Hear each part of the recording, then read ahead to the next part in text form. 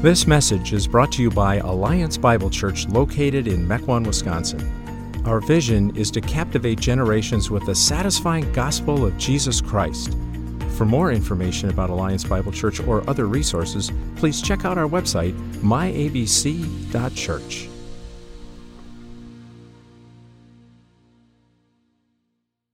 The Word of God from the book of Matthew, chapter 18, verses 21 to 35. Then Peter came to Jesus and asked, "Lord, how many times should I forgive my brother or sister who sins against me? Up to 7 times?" Jesus answered, "I tell you not 7 times, but 77 times.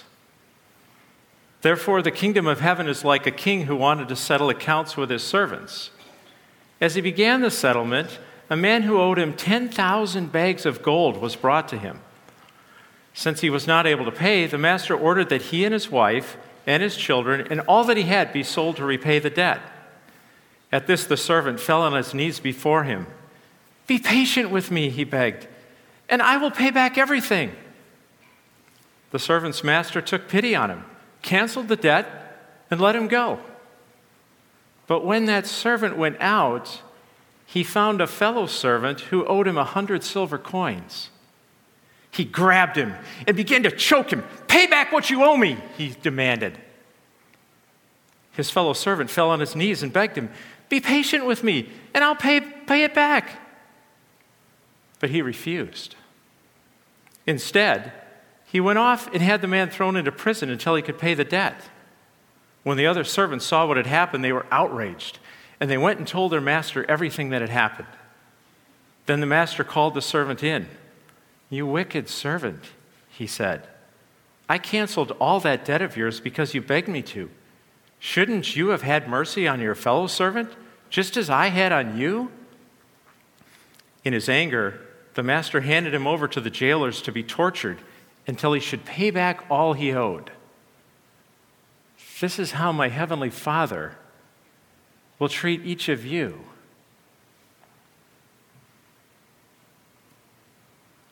Unless you forgive your brother or sister from your heart." This is God's word.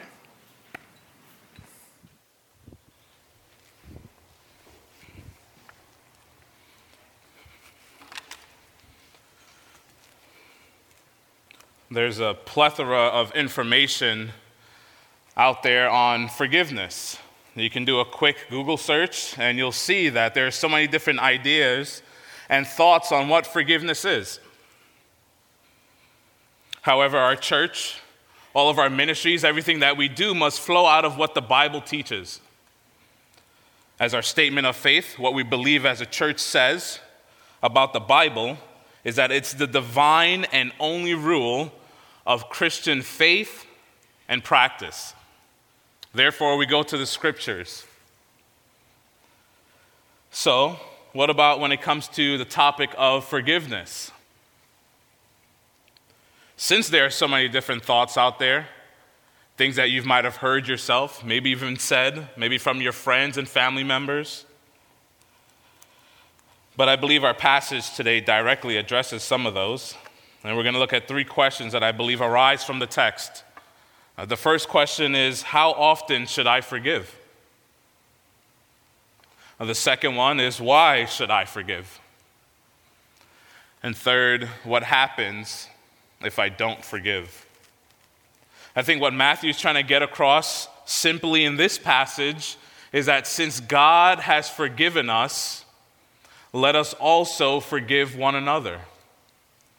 Since God has forgiven us, we must forgive one another. Let's flesh that out in these 3 questions. First, how often should I forgive?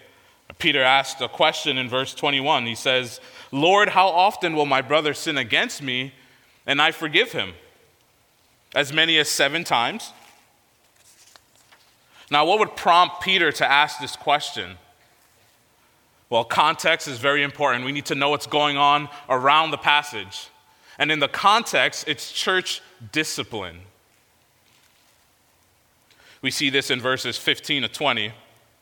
This is the second time that Jesus mentions the word church in Matthew's gospel. It's actually the only 2 times. The first time was in chapter 16, verse 18, where Jesus says, I will build my church and the gates of hell will not prevail over it. And since Jesus is so concerned about his church, his bride, because he's going to present her, the global church, he's going to present her as holy and blameless and radiant on the day that he returns, he puts into place this structure to protect the unity and the purity of local churches that make up the global church. So in summary, he says, if your brother or sister sins against you, someone within your own congregation, what he says is that you go to that person directly. There's no pit stop for gossip, for slander. You go right to that person and you confront your brother or your sister in love. And if after many times with other people, because you're supposed to keep bringing other people, if this person doesn't repent, then it's brought to the church, and if that brother or sister still does not repent, he or she is then excommunicated, a word we should not be afraid of. But the whole point of that is not to shun people, but it's actually for restoration. It's actually so this person will turn away from their sin and live a life of love and repentance. The church has the authority to do this because they represent King Jesus. So as Peter is listening to Jesus say this, he's wondering, well, people sin against each other. People hurt each other. People offend one another. How often then should I forgive my brother? There must be a limit to this. Hence why Peter says 7. 3 was the number that in the Jewish context would be pretty fair. If someone has sinned against you 3 times, that's pretty much it. So Peter, being generous himself, says 7. But Jesus corrects that. He said it's not 7, but 77 times. But let's not miss the point here. It's not about keeping track. If your brother or sister has sinned against you, and you realize this is the 75th time that they have done it, you don't approach your brother and say, brother, you got 2 more strikes and you're out. This is what Jesus is teaching here. No. Jesus is teaching that we forgive and we continue to forgive, even when it's painful. And so Jesus goes on to illustrate that in a little bit. But what happens if someone actually does offend us? What if someone sins against us in our local church? And before we get to that, let's clarify something. Both Jesus and Peter are saying, if your brother or sister sins against you. There's a difference between sin and something offensive. And let me clarify that. Sin is offensive. However, something offensive is not always sinful. What do I mean? If your brother comes up to you in a loving way and tells you, brother, I've noticed that when you talk to people, you put them down, you degrade them. I sense that there's a sense of insecurity, and as a result, you're very arrogant. Am I reading that correctly? Now, if someone came up to you and told you that would probably be really painful. It would hurt. You might get really angry, actually. You might say some hurtful words. You might storm off. But that person is telling you that in love, so that you change, so that you represent Christ more, better. Hence why the Proverbs can say, faithful are the wounds of a friend. On the other hand, if you think someone is annoying, or you just don't like someone just because the way they look, the way they dress, the way they speak, or there's a quirk about them that kind of gets under your skin, brothers and sisters, that's not sin. That's our hearts that need to be changed. So ask yourself, has this person actually sinned against me? Have they violated what God teaches? Have they broken one of the commands of Scripture? Or is this a preference of mine? Sometimes it comes from just these personal values and things that we like. And so when someone doesn't do that, we get upset, we get offended. But that's not sin. Jesus' whole point here is that you don't keep a record of wrongs. You don't tally up in your mind, this person has offended me, they have offended me, they have offended me. Because it's easy to say, I forgive you, and then you're harboring the bitterness and the resentment on the inside. So when your brother or sister sins against you, you forgive them. And when they sin against you again, you forgive them. Well, whoa, right? Jesus, are you saying when someone offends me, when they sin against me, I have to just keep on forgiving them? When someone hurts me, they should get hurt in return. But Jesus gives a reason for this. Why should I forgive? Let's see how Jesus addresses that in the second question. Why should I forgive? Jesus starts off by saying, therefore. He's connecting what he just spoke about when Peter asked this question. So anytime you're reading the Bible, you're in a Bible study and you see that word, therefore, you stop. And you say, what did he just say? What did this person just say? Jesus illustrates this with a story. There's a king, he's settling accounts. There's a king and he has servants. They owe him money. So he asks the first guy, he comes up to him, and this guy owes 10,000 talents. Now, we might say, well, what in the world is a talent? Because in America, we have Washingtons, we have Lincolns, we have the Benjamins, we have paper currency. So what is a talent? The translators of our Bible have helped us with this. You might see it in the footnotes of your Bible. 1 talent was about 20 years' wages. 20 years salary. 1 talent. And this guy owed 10,000 talents. Some of you who are really good at math, or maybe taking math right now, some of you younger kids, and trying to figure out what in the world is that. It's a big number. I know you guys could work on it on yourself. It's a large number, 200,000 years worth of salary. The whole point of this is that there's no way that he could pay it back. Impossible.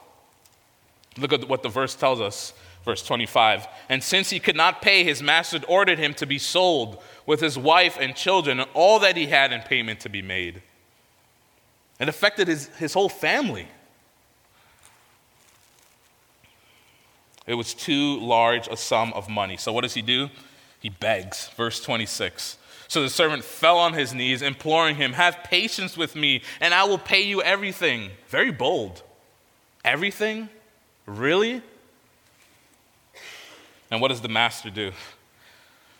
Verse 27. Out of pity for him, the master of that servant released him and forgave him the debt. This ginormous debt that he could not pay is forgiven, wiped clean. No amount of budgeting, tax refunds, inheritances could pay back what he owed. None of it. And so the master, knowing this, has pity on him. Not in a, oh, you poor child kind of way, but he has compassion. He releases him, forgives him, but it was at a cost to the master. There was still a price to pay. And now that this massive burden is lifted off his shoulders, he goes out and he sees a fellow servant. And we could imagine maybe what's going on through his mind. Man, this humongous debt has been paid for. It's like when you finish paying all your student loans. Like, finally. And here he sees someone else who owes him some money.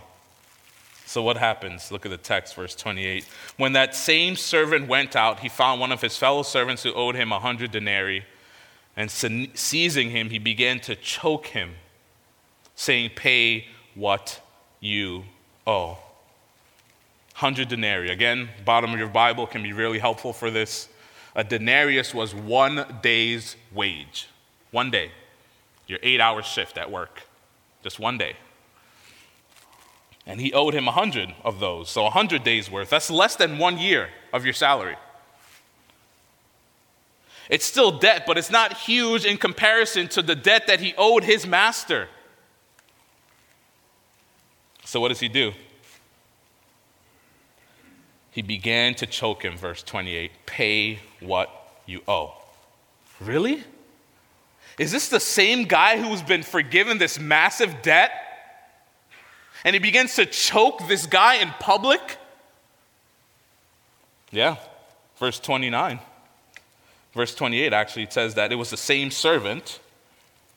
And now as he chokes him, this is what the other servant does. Notice the difference, verse 29.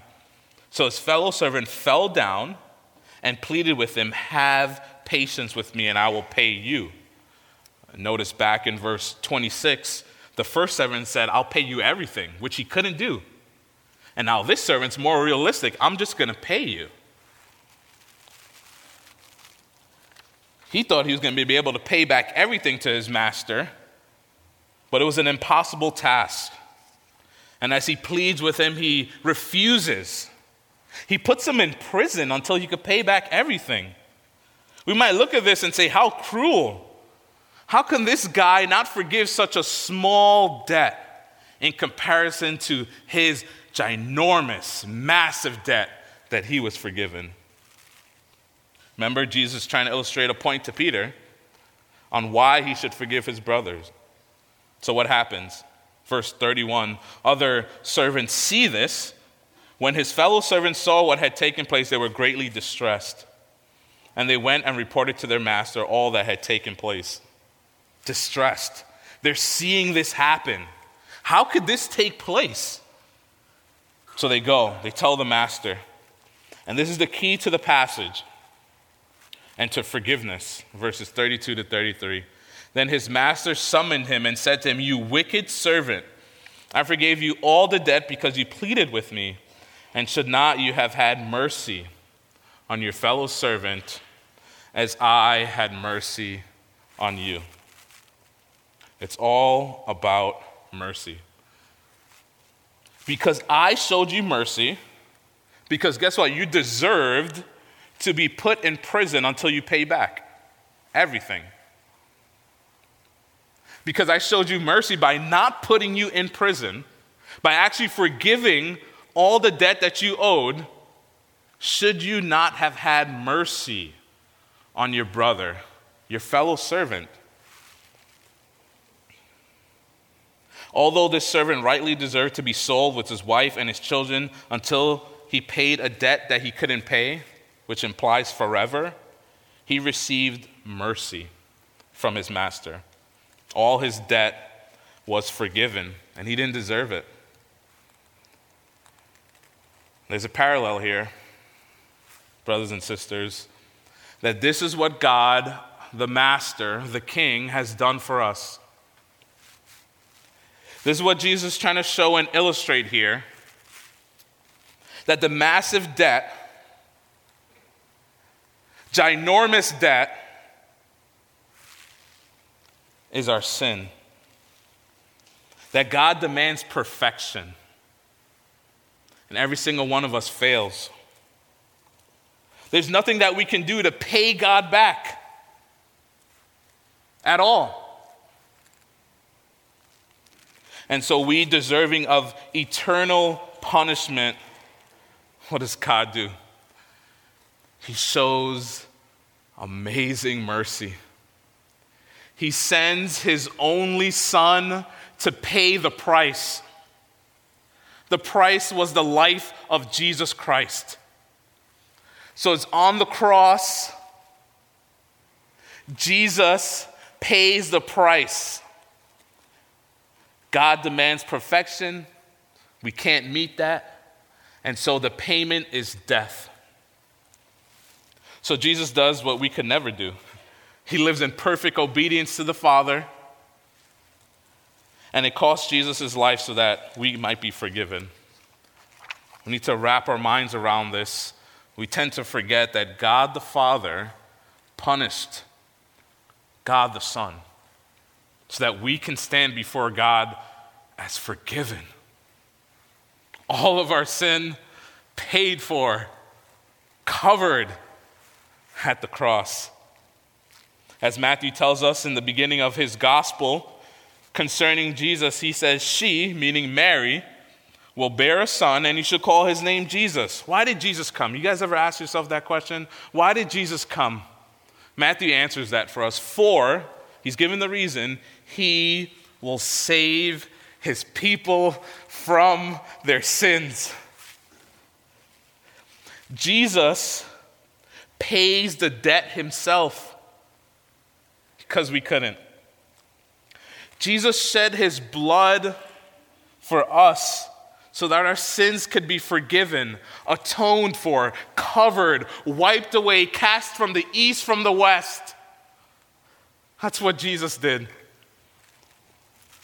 And remember too that when Jesus was on the cross with nails in his hands, a crown of thorns on his head, beaten, mocked, in between two criminals, deemed as a criminal himself, what words come out of Jesus' mouth?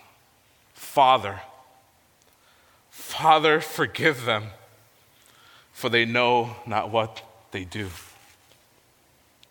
So as we think about the Lord's Supper, this meal that we'll partake in next week, let's remember, one, that it's not a snack that we take at the end of the service once a month. And it's not for everyone. It's only for Christians, those who believe in Jesus Christ for their salvation. But when you come to that meal, when you take that meal, remind yourself that this meal reminds you of what Jesus did. It reminds you that your sins have been forgiven by the blood of Christ. That your sins that you have committed yesterday, the sins that you've committed today, will commit next week, will commit next year, for the rest of your life, all of your sins are forgiven at the cross. All of it. And so when you take part of that meal, you by faith remember that Christ shed his blood for every single one of my sins, and because of him, I stand before God as righteous. Righteous. You are now a part of the new covenant community. A promise God made with his people where he says things like this. This comes from Jeremiah. I will be their God, and they shall be my people. And for I will forgive their iniquity, and I will remember their sin no more. Friends, when people sin against us, we remember. We sometimes count it against them. But God remembers our sin no more. So the fact that God forgives our sins, remembers them no more, should stir in our hearts gratitude, awe. Just like the old hymn says, one of my favorites, my sin, oh the bliss of this glorious thought.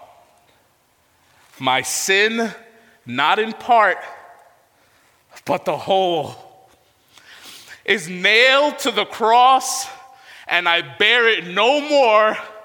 Praise the Lord, praise the Lord, oh my soul. This is the God that we serve.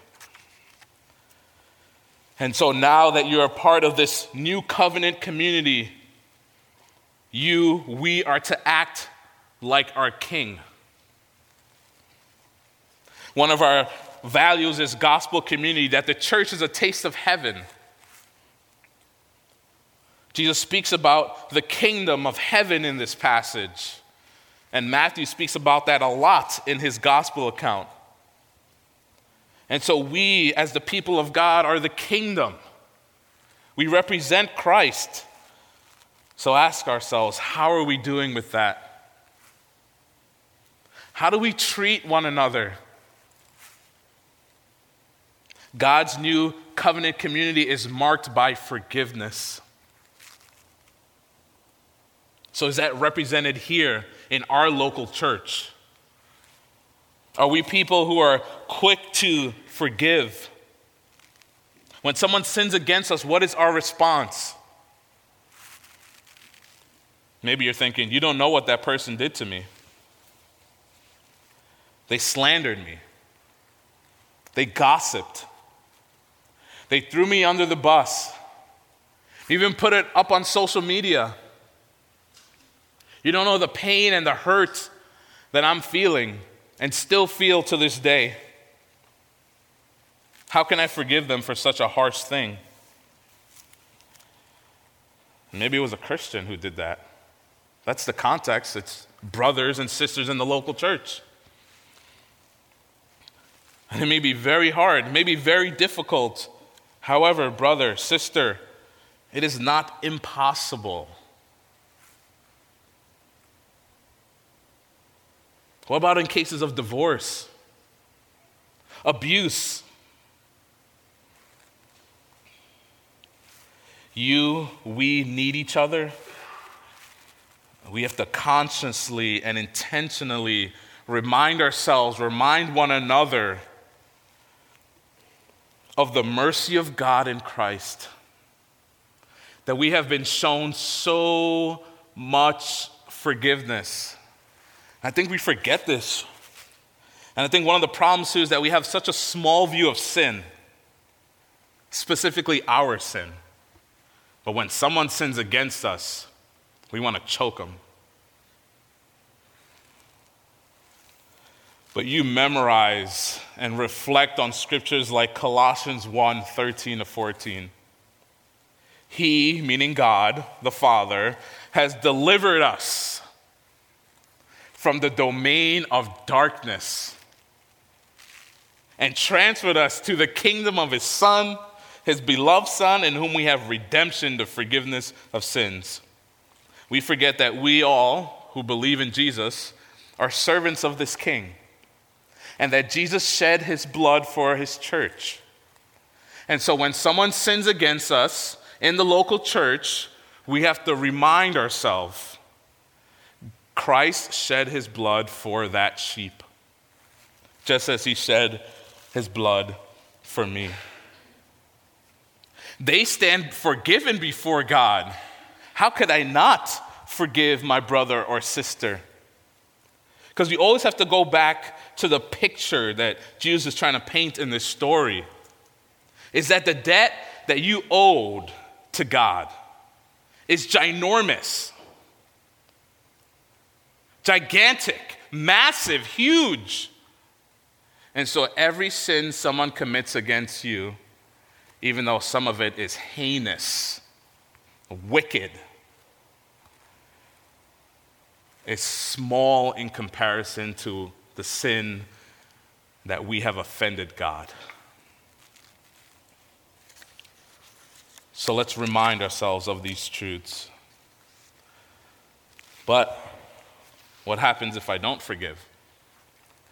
What happens if I don't forgive my brother or sister? Well, let's look at this last point briefly. The text ends on a sober note, verses 34 and 35. And in his anger, his master delivered him to the jailers until he should pay all his debt. So also my heavenly Father will do to every one of you if you do not forgive your brother from your heart. Now, why is the master angry? Why is the master angry? It's because this servant who had this massive debt had been forgiven. And then when he had another servant who owed him such a small amount of money, he doesn't forgive him. He chokes him, has him put in prison. So those of you who are clinging to God's forgiveness, yet you don't show forgiveness to other people, to brothers and sisters in the church, do we truly understand the mercy of God in Christ? Because it changes us. It transforms us. Once I know that I have been forgiven so much, I can forgive my brother by God's grace. So have you truly been changed? Have you been captivated by Jesus? You know, in Hebrews it talks about considering Jesus, who endured such hostility from sinful men, so that you do not grow weary and lose heart. It all goes back to Christ, the person whom we are united to by faith. So the servant is thrown into jail until he should pay his debt. Here's the problem, though. His debt is insurmountable. It's too big to ever be paid back. So what's the implication? He'll never come out. Ever. Jesus says this is what the Heavenly Father will do to those who don't forgive their brother from their heart. Now, this might be hard for us to digest because we wonder, how is it that God is forgiving, but he's also just? Is there a contradiction there? Well, this isn't the first time Jesus says this. In the Lord's Prayer, a prayer that you probably all know, he says, "Forgive us as we also forgive one another." So that's implied there, but then he explicitly says it later on. "For if you forgive others their trespasses, your heavenly Father will also forgive you." So let me clarify, this is not a conditional thing for salvation. What I mean is that Jesus is not saying, if you forgive your brother, you can earn your way to God. We can only stand before God as righteous because there's another righteousness that's been given to us, and that's Jesus Christ. And he goes on, "But if you do not forgive others their trespasses, neither will your Father forgive your trespasses." As one pastor puts it, Jesus does not see an issue with God being forgiving and just to punish so severely. And neither should we. We wonder, how is it that God can forgive, and how is it that he can deliver someone to jailers? And let me clarify another thing. God isn't part gracious and part loving and part merciful. God is all of that. So it's not like God is half or 50% love and 50% just. He's truly love and he's truly just. But we should not presume on God's mercy.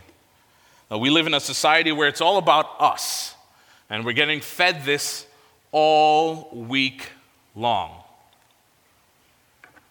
Students at school, we at our jobs, our coworkers, bosses, social media.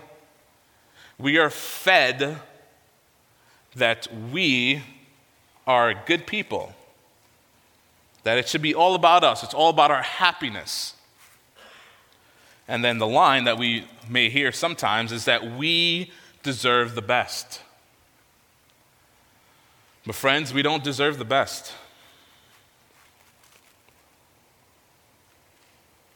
When I look at Scripture, there's only one thing that we deserve. That's to be delivered to the jailers forever. So when you don't forgive your brother from your heart, it displays a lack of understanding of the mercy of God. A lack of forgiveness, according to this text, merits the wrath of God. And God is rightly concerned about our hearts since it displays our true desires. The heart shows us where we really are in our relationship with God and also one another.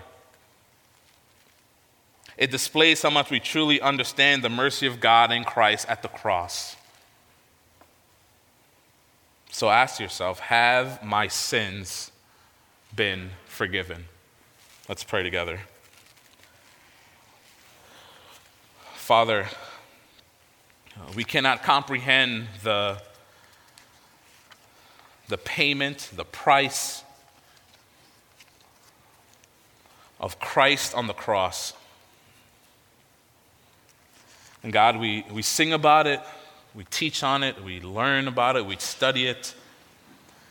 And God, your forgiveness towards us who believe in Christ is amazing. God, I pray that we would be people who revel in the mercy of God, that we would constantly remind ourselves, remind one another, teach it to our kids that God is so merciful. So Lord, I pray that would grip our hearts, that the truth of Christ would stir in us gratitude and love, that we might forgive one another from the heart. Father, we thank you for Christ. We thank you for his work on the cross. Thank you for the resurrection, the ascension. And Lord, we look forward to the day that Christ will return, where we can worship you with all the saints gathered from all the nations around your throne and worship you. Thank you, Father. And we pray all these things in the name of Jesus, our Redeemer, our Savior, our older brother. Amen.